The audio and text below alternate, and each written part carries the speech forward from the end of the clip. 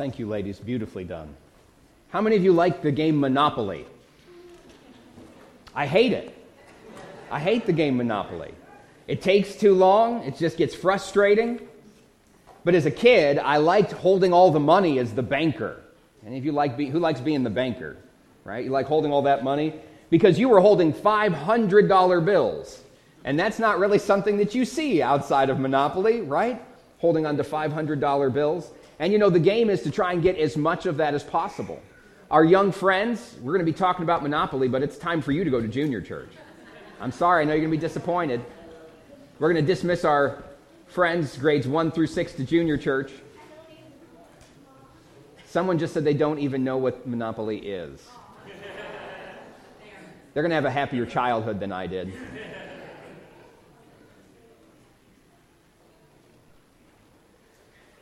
I remember family relationships being strained over games of Monopoly, trying to get as many of those little plastic houses as you can, and the money that comes along with it. And then I want you to think, as much as you try during that hour, 2 hours, 3 hours, 6 hours of playing Monopoly, after trying to get all of that Monopoly money that you possibly could, what was that money worth once the game was over?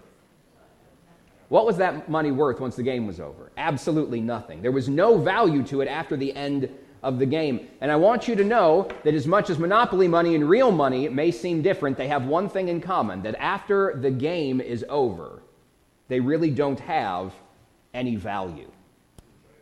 Jesus Christ said as much about money as he did about heaven, hell, and a number of other topics.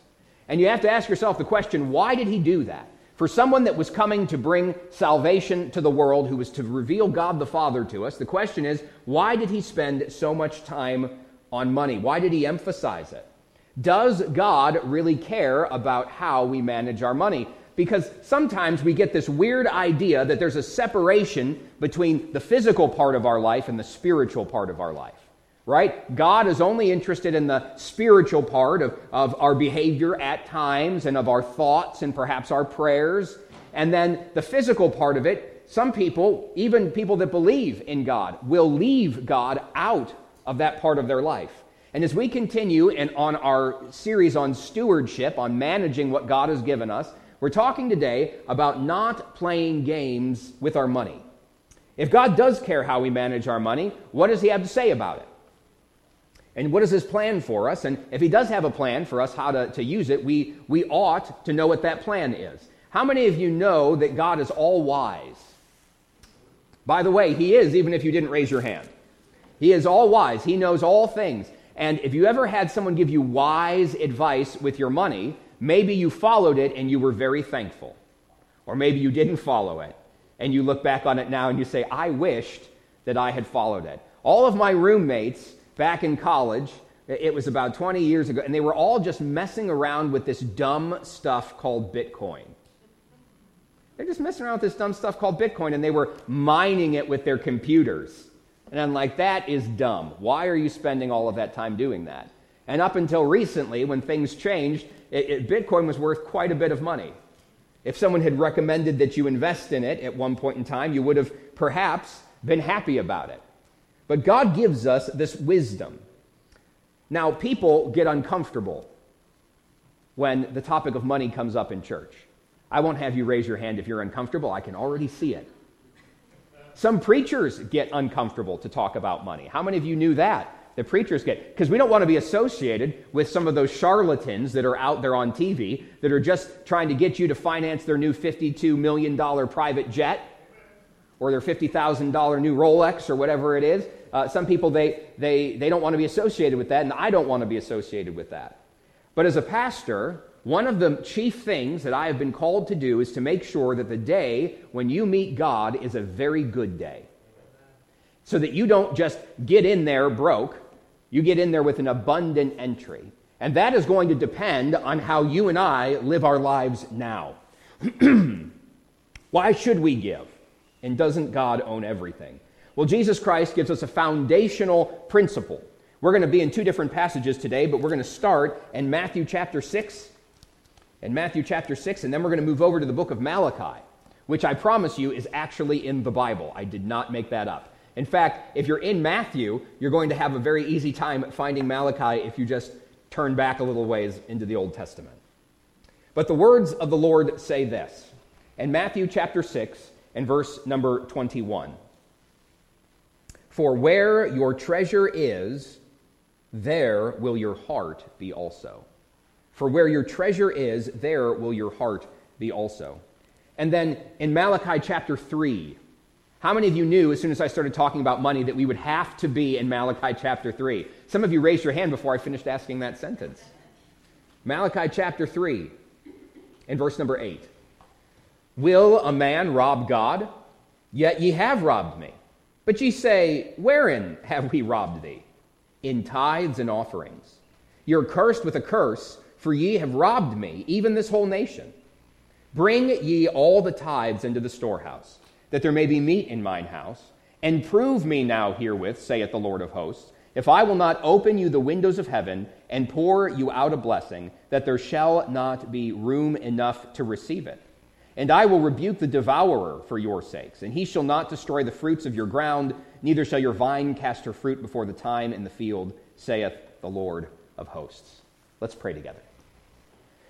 Father, as we come to your word this morning, I pray that you would give us the mind of Christ, that we would love the things that you love, that we would have understanding, that your Spirit would guide us into truth. In Jesus' name I pray. Amen. As we read in Matthew chapter 6, Jesus is speaking to a large group of people that have gathered together in what is commonly referred to as the Sermon on the Mount. And Jesus turned everything upside down in that. He started telling people how they ought to think and act and speak and behave, and it was very different from how the world was used to acting. You're probably not surprised that there is a way that the world, the people outside without God, tend to behave. They leave God out of their decisions and out of their thoughts and their words and their actions. It becomes very selfish, becomes very evil very quickly. And then you have what the Lord Jesus was saying, and they were very much opposed with one another. And he said something about where your treasure is, there will your heart be also. And that's the foundational principle before we talk about money. But then we went back into the Old Testament to hear about a time in Israel's history when they were having a lot of trouble for a lot of different reasons. And one of those reasons were they had robbed God. They had robbed God, and that idea sounds preposterous, but we'll look at it here in just a moment, because how could you ever rob God? I know that God wants your heart. God wants your heart. He's not that interested in your money, except that your money is connected with your heart. Now, that makes sense, but I always thought it was the other way around. I thought if I love something, I'm going to put my money there, right? How many of you think that makes sense? If you love something, you're going to put your money there. Well, we actually read the verse, so you know not to raise your hand. But that's what I would think, right? If I really liked somebody, I would give them money. Or if I really liked a cause, I would give them money. But Jesus understood the heart of man. And he said here that wherever your treasure is, there will your heart be also.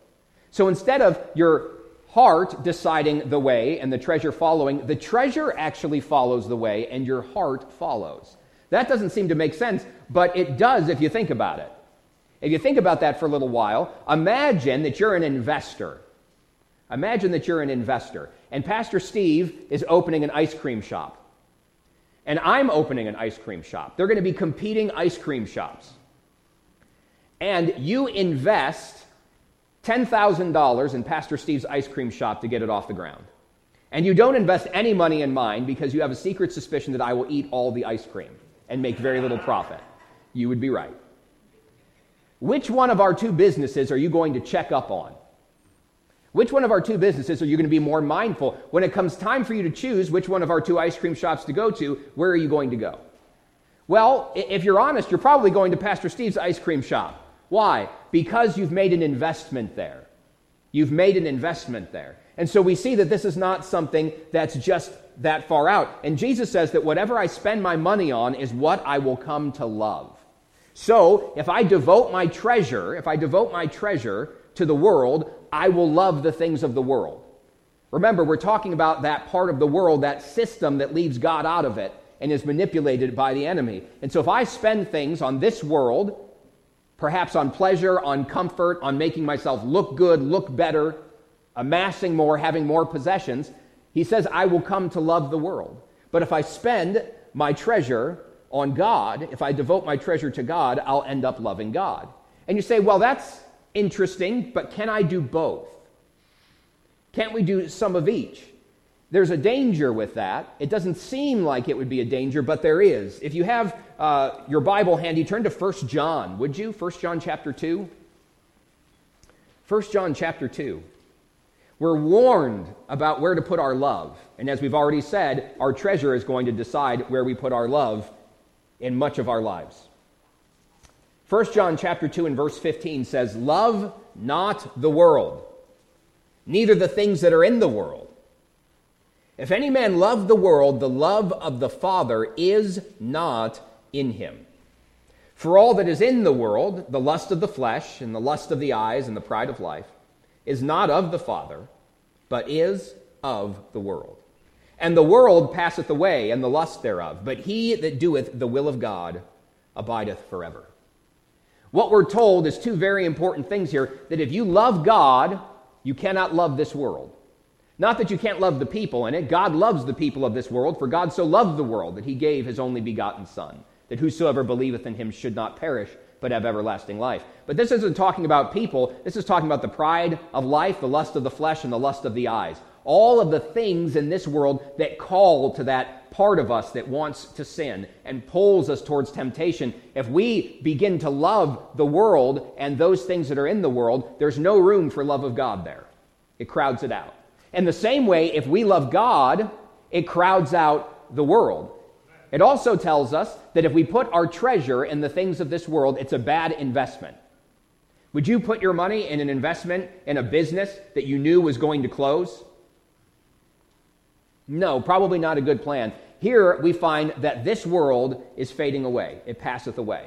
It's not going to be here forever. This is a temporary place. It seems like a long period of time. It seems, especially if you're young, you have the idea that you're going to live here a long time. But how many of you have lived a few years and you realize it goes very quickly? Right? You understand that things go very quickly. And I promise you, in light of eternity, this is very, very short. Very, very short. I know you can think back to days when you were a kid in school and it was the last hour of the last day of school before summer break, and it went forever, didn't it? You looked at the clock and only a minute had passed. You're actually watching that little red hand as it ticks from second to second to second, and it felt like forever. But now that you're past that, doesn't that seem like it was a moment? You probably haven't even thought about that moment.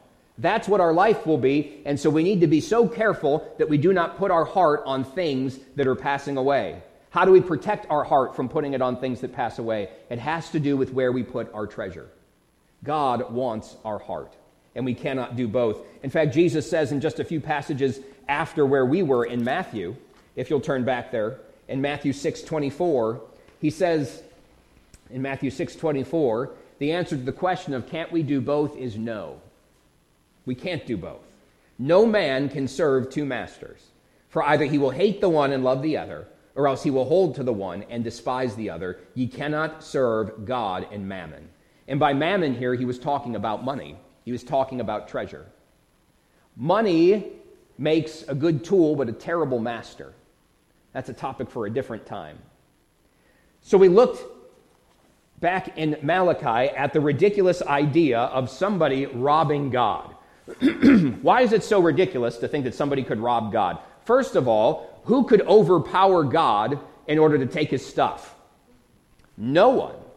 And then it's God. Of all the people that you could rob from, God is the kindest, most generous being that has ever existed. And so why would anyone choose to rob him? Right? This isn't some Robin Hood idea that you're robbing from the rich evil person to give to the poor. This is robbing from our God.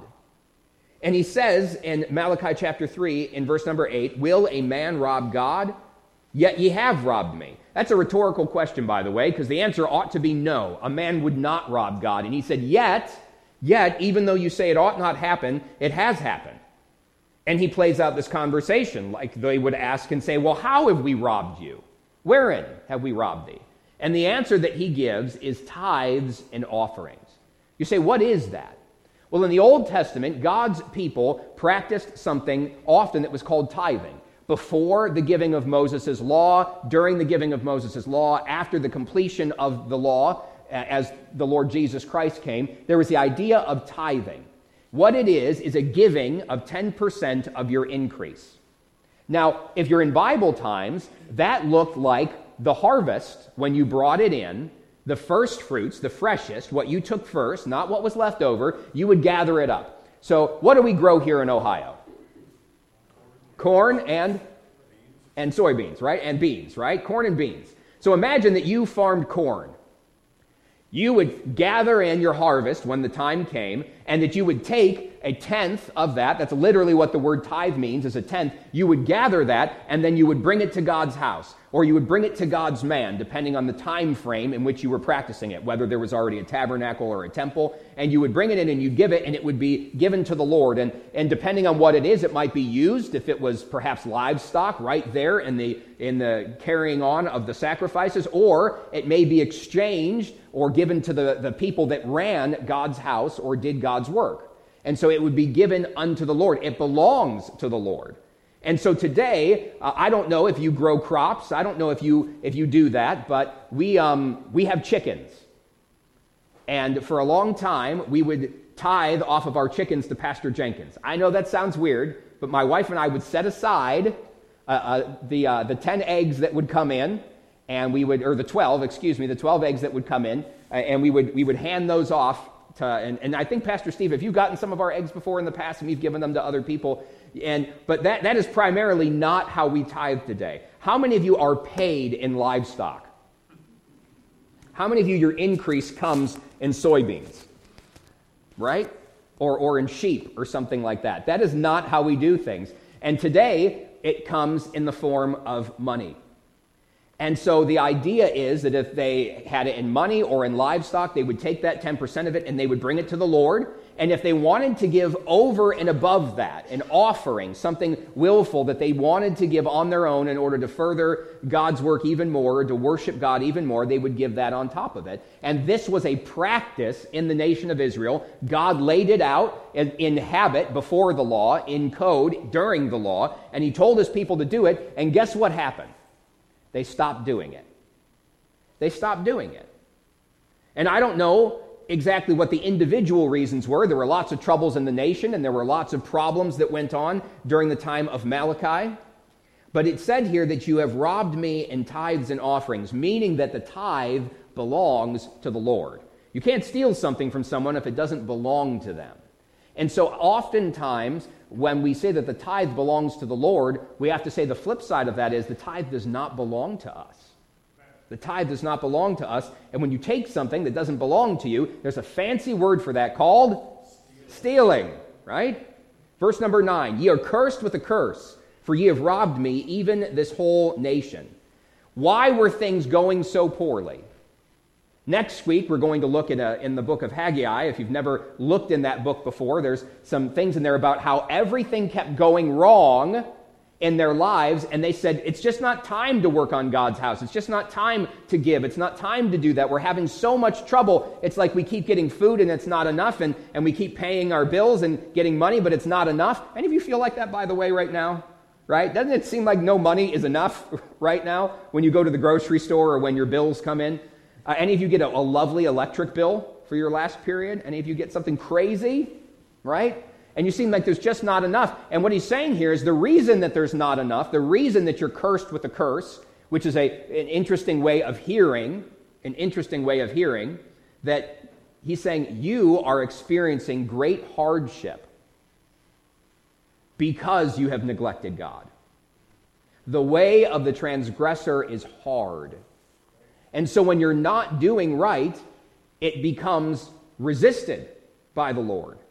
And so he's saying, Israel, this is why you're having so much trouble. This is why you're experiencing a curse. And he says, the whole nation, everybody that wasn't participating in what they ought to have been, was experiencing hardship. It didn't matter if they had been the most faithful person to the temple or not. It didn't matter if they volunteered all of their time or if they were very good in other areas. It said if you were not giving, you were experiencing this curse, even this whole nation.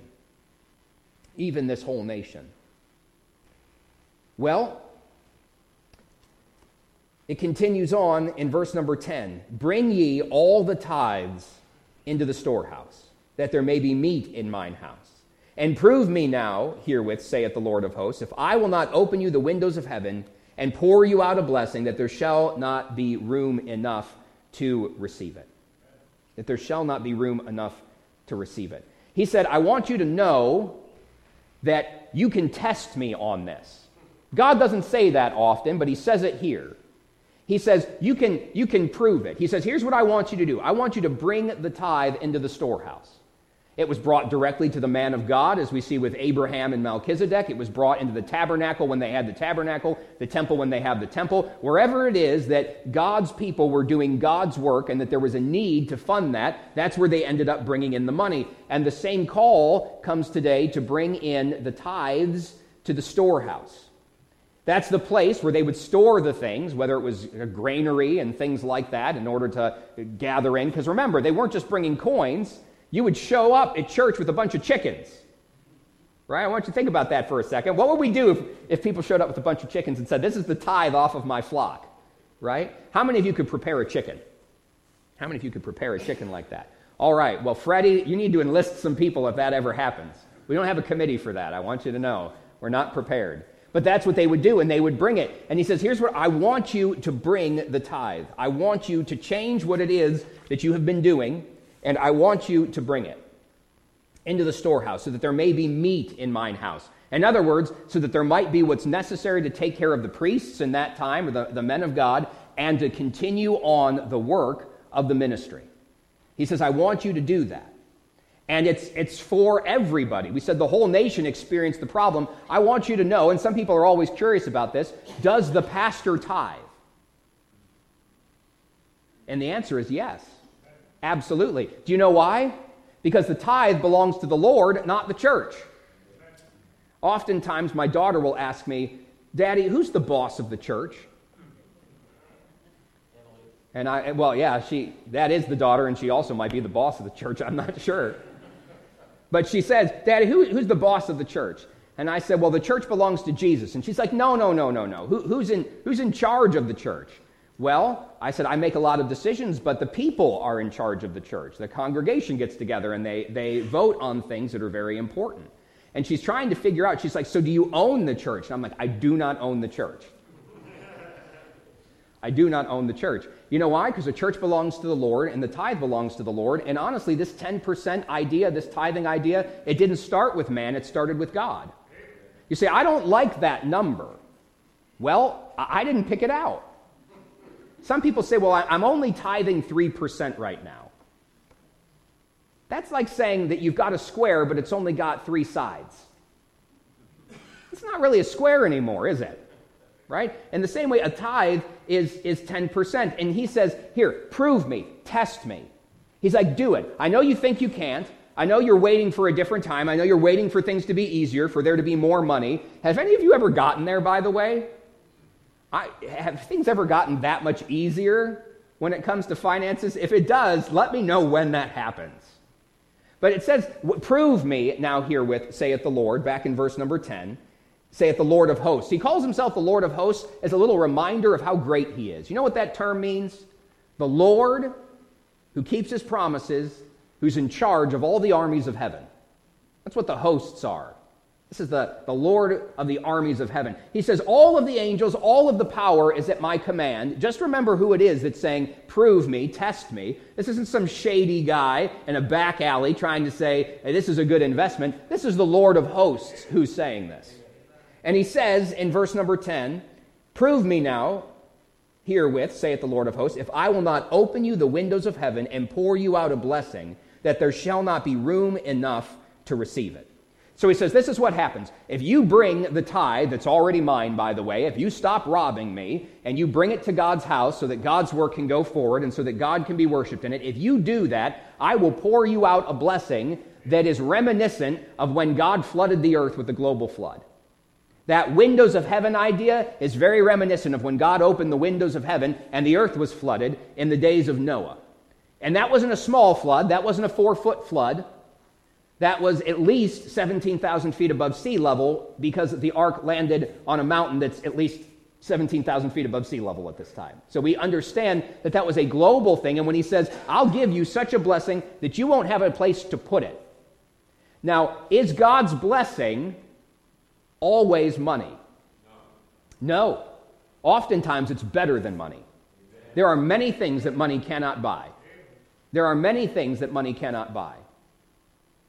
He says in verse number 11, and I will rebuke the devourer for your sakes, and he shall not destroy the fruits of your ground, neither shall your vine cast her fruit before the time in the field, saith the Lord of hosts. We don't farm like they used to farm, but almost everybody was raising something. They were involved in some sort of agriculture, whether it was plants, whether it was animals. That was a common thing. And he says, here's what I'm going to do for you. The hardships that you face, you can personify it as the devourer. Some people say that this might be Satan working against God's people, making their livelihood. He says a devourer that seems to eat up your crops, that seems to hurt your animals, I'm going to stop it. And I'm going to rebuke the devourer for your sakes.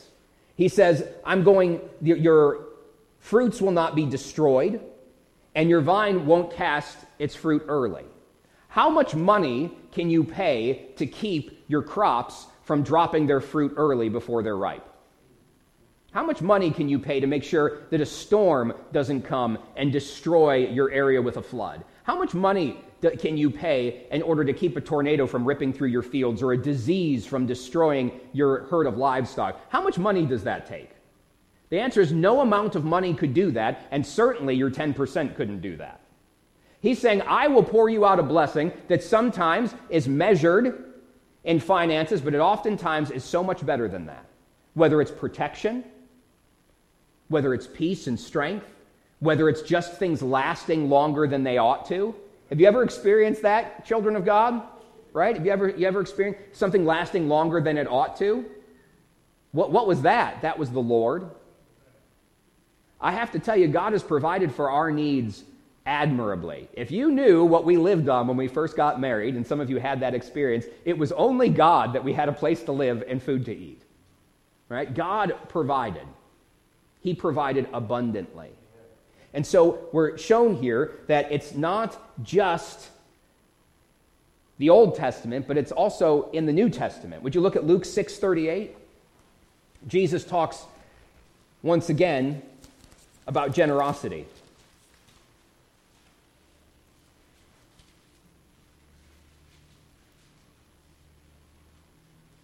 He says, give,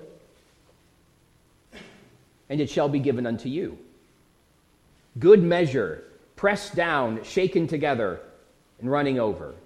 For men shall give into your bosom. For with the same measure that ye meet withal, it shall be measured to you again. I don't know when you're supposed to push the sugar down into the measuring cup, or push the flour, down into the measuring cup, or when you're supposed to let it just sit normally. I don't know when that happens, but I want you to imagine that someone is putting flour into a jar.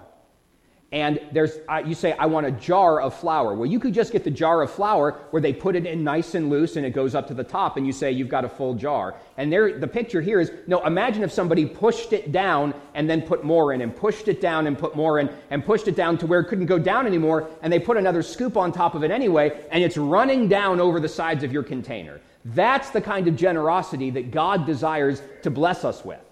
That's what he wants. He says, if you give whatever standard that you use to give, either being generous or being stingy, that's what you get in return. This is a specialized version of the law of sowing and reaping. Long before karma ever existed, and people came up with that idea because they noticed that it was true, is the idea of sowing and reaping. Whatever you put into the ground is exactly what you're going to get back. You sow generosity, you reap generosity. You sow stinginess, you reap stinginess. You sow kindness, you reap kindness. You don't just get what you sow, you get more than what you sow. You don't just put a kernel of corn in the ground and get a kernel back. You get a whole stalk with perhaps many ears of corn back. And that's the idea here. And I understand that there are some people who would say that they don't believe in tithing, that that's an Old Testament thing and it's not for New Testament times. And I would say be very careful of just making that cutoff there, because murder is also an Old Testament thing that was not practiced. They said you couldn't murder, and that's continued on today. The same thing with adultery, with a number of things. So before we just remove that, let's make sure that we hear what the Scriptures have to say. He says, if you're generous, you'll receive generosity. And you know what? It's easy to be generous with monopoly money. Isn't it easy to be generous with monopoly money? You say, why is it easy? Because it doesn't really matter. It doesn't really matter. What we hold in our hands is really not much more than monopoly money. Because when this life is over, if we've left this here, if we haven't sent it on ahead by investing in eternity, by using it to bless others, then it really doesn't have any value. Pharaohs were buried with their favorite servants, pets, wives, concubines, and mountains of treasure so that they could, and they didn't all even have to be dead. They would kill them and bury them with the Pharaoh when he passed in ancient Egypt. And in his treasure hoard, they would pile riches in so that he could take them with him into the afterlife. Do you know who got to take those? It wasn't the Pharaoh that died. It was the grave robbers. It was the archaeologists. Because you can't take it with you. But you can send it on ahead by investing it in God's work and seeing souls saved. What do we take away specifically from this? If you're in the habit of writing things down, here's our 3 points of application today. The first thing is we need to come to terms with God's instructions on tithing. We need to come to terms with God's instructions on tithing. Lots of people have lots of ideas, but what does God say? And remember who God is, by the way. He's the God that loves you. He's the God who provides for you. He is the God who sent his own Son to die on the cross for you, to die a death that we should have died, to pay for penalties that we should have paid, and yet Jesus did it. You see, our sin separated us from God. That simply means when God said, don't do the bad things, we did it anyway. And when God says, do the good things, we couldn't be bothered with that. That simply is sin. And because of that, we couldn't be allowed into heaven. Only perfect people are allowed into heaven. And if you're not perfect, then you need the perfection of the Lord Jesus Christ. You need his record replacing your own record, his permanent record replacing your record, his spiritual bank account replacing yours. And that's why the Lord Jesus came. He became sin for us. He took that hit instead of you taking that hit. And he became sin for us who knew no sin. Jesus had no sin of his own. That we might be made the righteousness of God in him. He didn't just forgive our sin. All of the riches of the Lord Jesus Christ were placed on our account. So that when you and I die in this life and stand before the Lord, we won't be judged on our record, we'll be judged on him. And he'll see the sinlessness, the blessedness of his own Son, the Lord Jesus Christ. And you and I will be welcomed in. The question is whether or not we'll be welcomed into an abundant entry or to the entry of a pauper. Oh, you'll make it to heaven. But there's rewards to be had in heaven. You say, I don't serve God for rewards. That seems cheap. Jesus seemed to think rewards were important. And he talked about them. We have to come to terms with what the Lord says about it. He has a plan for your money. And it's different than what the world would say. The world would say, use your money for yourself. To make yourself as secure and comfortable and as admirable as possible. Use it so that you look good and you smell good. You should probably smell good. That doesn't take a lot of money. That you should look good, that you should have everybody envying you. You should flash it around. You should have the comforts that you want. And is it wrong to have money? Is it wrong to be rich? Does anybody know? Is it wrong to be rich? No, it's not. In fact, many times, especially in the Old Testament, a sign of God's blessing was wealth on somebody. So it's not always wrong, but what's sad is that when money becomes someone's God. That is a sad thing, when someone loves it. When you love money, it's the root of all evil. You can trace that back to people loving money more than loving God. God says to bring the tithe. He says to bring the tithe. In fact, Jesus endorsed tithing. You may say, when did Jesus ever talk about tithing? Well, look in Matthew 23, would you?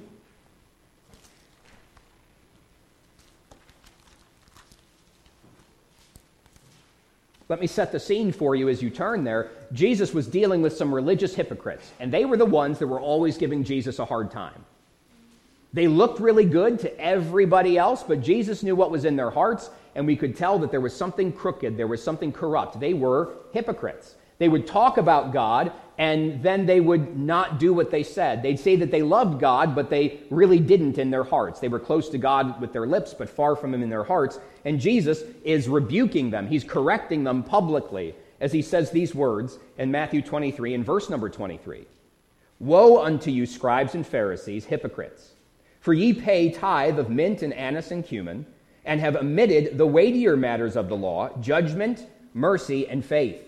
These ought ye to have done, and not to leave the other undone. Notice that last part. So here's what was happening. They were making sure to tithe off of everything. These religious people were making sure to tithe off of everything. They had some plants that grew for herbs for their herb garden so they can cook with, and they would make sure to tithe off of the mint and off of the anise, right? The cumin, so that they make sure to bring that to God. Look how good we are. And Jesus was saying, what about judgment and mercy and true faith? You guys didn't do that. You kept all this little minuscule stuff, but you didn't do the main stuff. And Jesus' rebuke said, you ought to have done these things that are weightier matters of the law, and also to have done the tithe.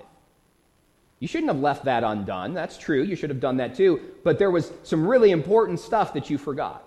So he's saying here that both of these things ought to be done. And so he was saying what they did with the tithe was good, but that there were other things to it as well.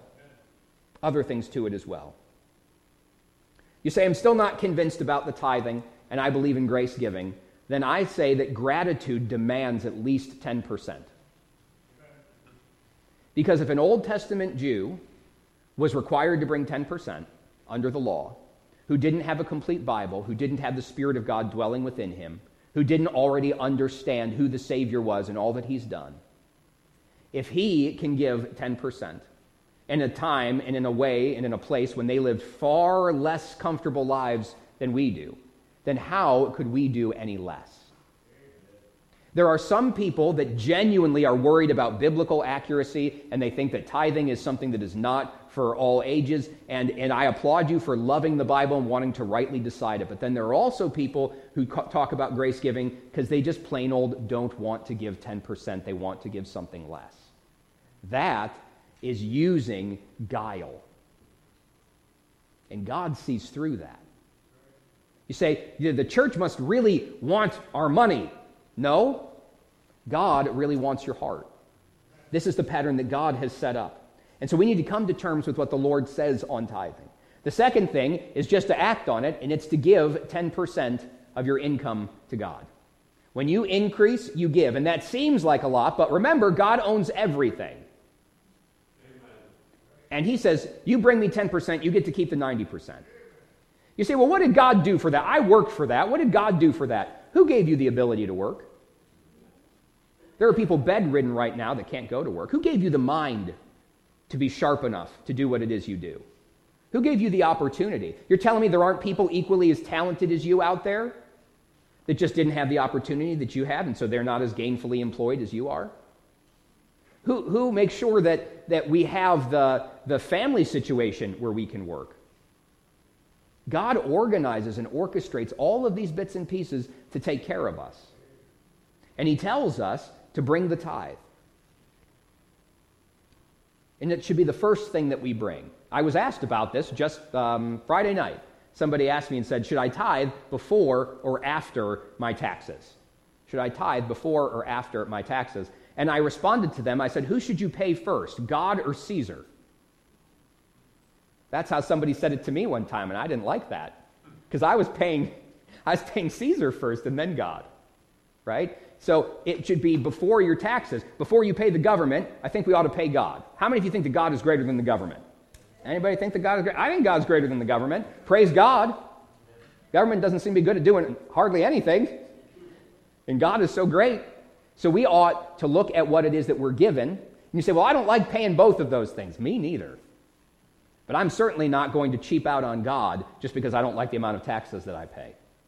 Give 10% of your income. You say, ends don't meet. Things are hard. We've got more bills and we've got more problems and the car needs fixed and the water heater's about to go and we need to put a roof on and insurance and food has gone up and gas is crazy and all these things. We're having all of this trouble. I can't afford to give. Did you ever think that you're having all that trouble because you aren't giving? You ever feel like, man, I'm just cursed? Well, ever feels like you put money into a bag that's got holes in the bottom of it and it just falls right out?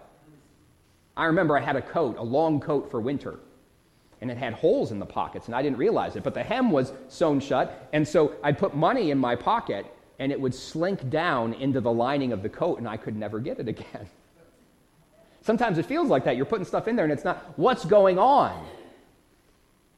We're experiencing what it's like to disobey God and to have him get our attention about it.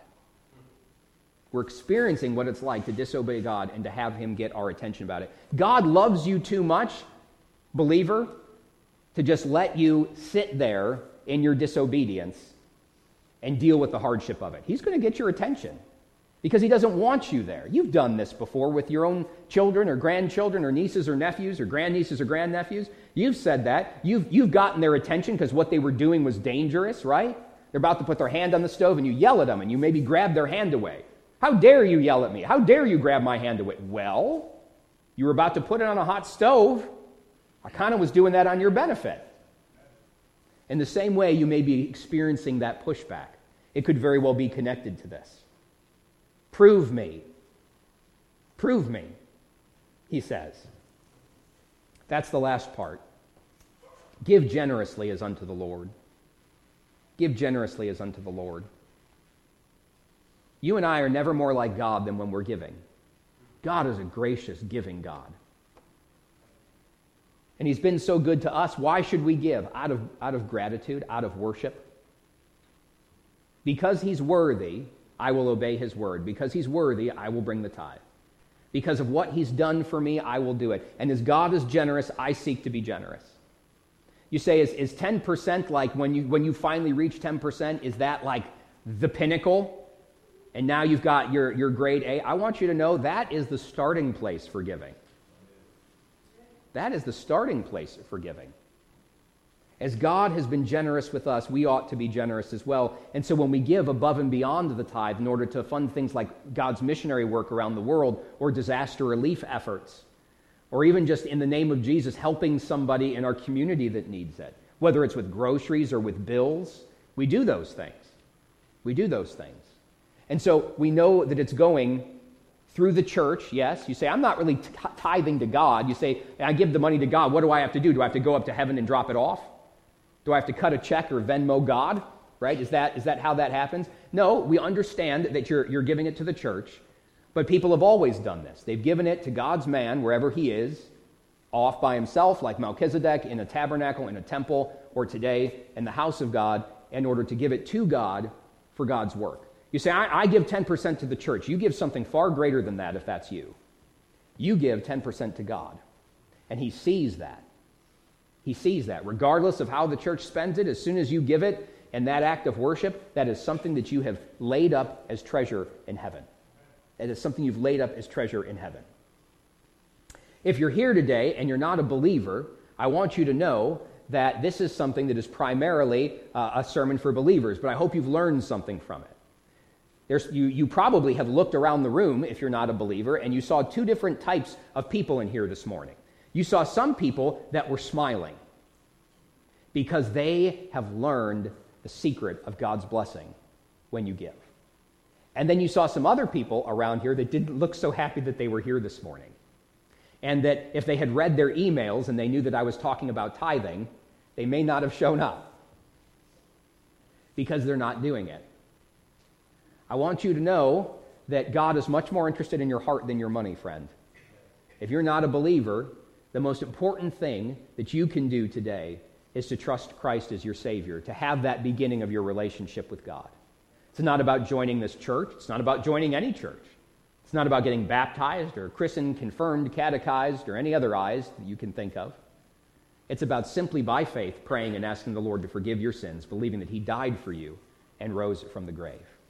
And if you never give a single cent to God and his work, if you've trusted Christ as Savior, when your life is over, you will be welcomed into heaven because of all of the riches of Jesus will be placed on your account. And his purity, as he became sin for us, will wipe away your sin. Today, you can trust the Lord. You can pray to receive him. In just a moment, we're going to have a time of invitation where people will stand and sing. Some may come to pray. Some may pray right there in their seats. But if you've never trusted him as Savior, today is the day to get that settled. I'll be down here at the head of this aisle. You're more than welcome to come and let me know and say, Pastor, I'm not sure I'm saved. I'm not sure I'm saved, but I'd like to know. And someone will take you aside privately, a gentleman with a gentleman, a lady with a lady, and they'll show you from God's word how you can know without a shadow of a doubt that heaven is your home and that your sins are forgiven. I want you to know that I have seen some things in God's generosity to me and my family. How many of you have seen some things? Any of you ever had that happen? I mean, we have seen some of the most, and you think it's only going to be big things, but sometimes it's the little things. Groceries run tight at times, especially with the cost of everything. And you think to yourself, well, we're going to have to cut back, and we're going to have this instead of this, and this instead of this. And I just want to tell you, it's so funny. We went to a fundraiser, and somebody won a big old thing of breakfast meat that was being raffled away. By the way, brilliant idea for a fundraiser to give away bacon and sausage and ham steaks and all this stuff. Very smart people. And somebody, they said, I want you to have this. They had no idea. But they just made sure that we had that. And that was the one thing. It's so funny because that was the one thing. We've got food for this and this and this, but we're going to be a little bit skimping on, and God just, isn't that something? It doesn't always have to be a car that he gives you, though if he does, praise him for it. It doesn't always have to be a house. He takes care of us in the little things. And I can't explain to you how many times I've proved God and he has shown himself faithful. That we've tested him and we say, I don't know how it's going to work. Honestly, I don't know how it works, but it does. There's some months that the money just doesn't seem like it ought to add up, and it does. You say, is that real? It's real, and it can be real for you. You may be having so much trouble with your finances because you're kicking against the pricks, as the Bible says. You're pushing back and hurting yourself in the process. Bring ye all the tithes into the storehouse, that there may be meat in mine house. And prove me now herewith, saith the Lord of hosts, if I will not open you the windows of heaven and pour you out a blessing, that there shall not be room enough to receive it. Would you bow your heads with me and close your eyes for a moment? In our church, we have what we call a time of invitation. I alluded to it earlier. It's where we invite you to act on what it is that God is speaking to you about. And I don't know what the Lord is speaking to you about, but whatever it is, I want you to say yes to him this morning. I'm not the Lord, but you may have felt, you may have sensed in your own heart during the preaching of his word this morning, you may have felt God point something out to you. Maybe it was something joyful where you could rejoice with a smile on your face because you give to the Lord. Or maybe you wished I would shut up. You wish that I would be quiet, and it's your money, and how dare I tell you what to do with your money? I want you to know, friend, if you felt that this morning, that was not me that you were upset with. That was the Spirit of God pointing something out in your life that was not pleasing to him. I don't care if you tithe or not this morning if you're not a believer. If you're a believer, I'm very concerned as to whether or not you're following the Lord, because I don't want you to walk out of the pathway of blessing. I want you to stay right in that straight way so that God can bless and protect, so he doesn't have to guide you back in with perhaps more forceful ways. My desire is for you to have an abundant entry into heaven. I don't know who tithes what. I don't look. I really don't. I don't have any idea who tithes what, and I haven't since I began working here. So it's not about that. But the Lord knows. He wants the best for you, and so do I. If you've been disobedient to him in the area of tithing, I want you to commit to do the right thing. I want you to commit to do the right thing today, to trust him that he'll take care of you. You say, I don't see how it's going to work. Look at how big God is. He is the Lord of hosts. You don't think he can take care of you? Trust him. Put yourself in him. Walk out on that limb. Do it and see God meet you. Perhaps you've never followed the Lord in believer's baptism, or you'd like to put your life and influence in this church as a member. Whatever it is that God has spoken to you about this morning, would you say yes to him? Father, we commit this time to you and this working in our hearts. For those of us that are battling and struggling with what your word has said, for those of us that are wrestling with faithlessness, may you give the victory. If there's any here that don't know you as Savior, may they come and see your goodness firsthand. I pray that you would be glorified in how your children obey you in this hour. In Jesus' name, amen. Let's stand together, shall we?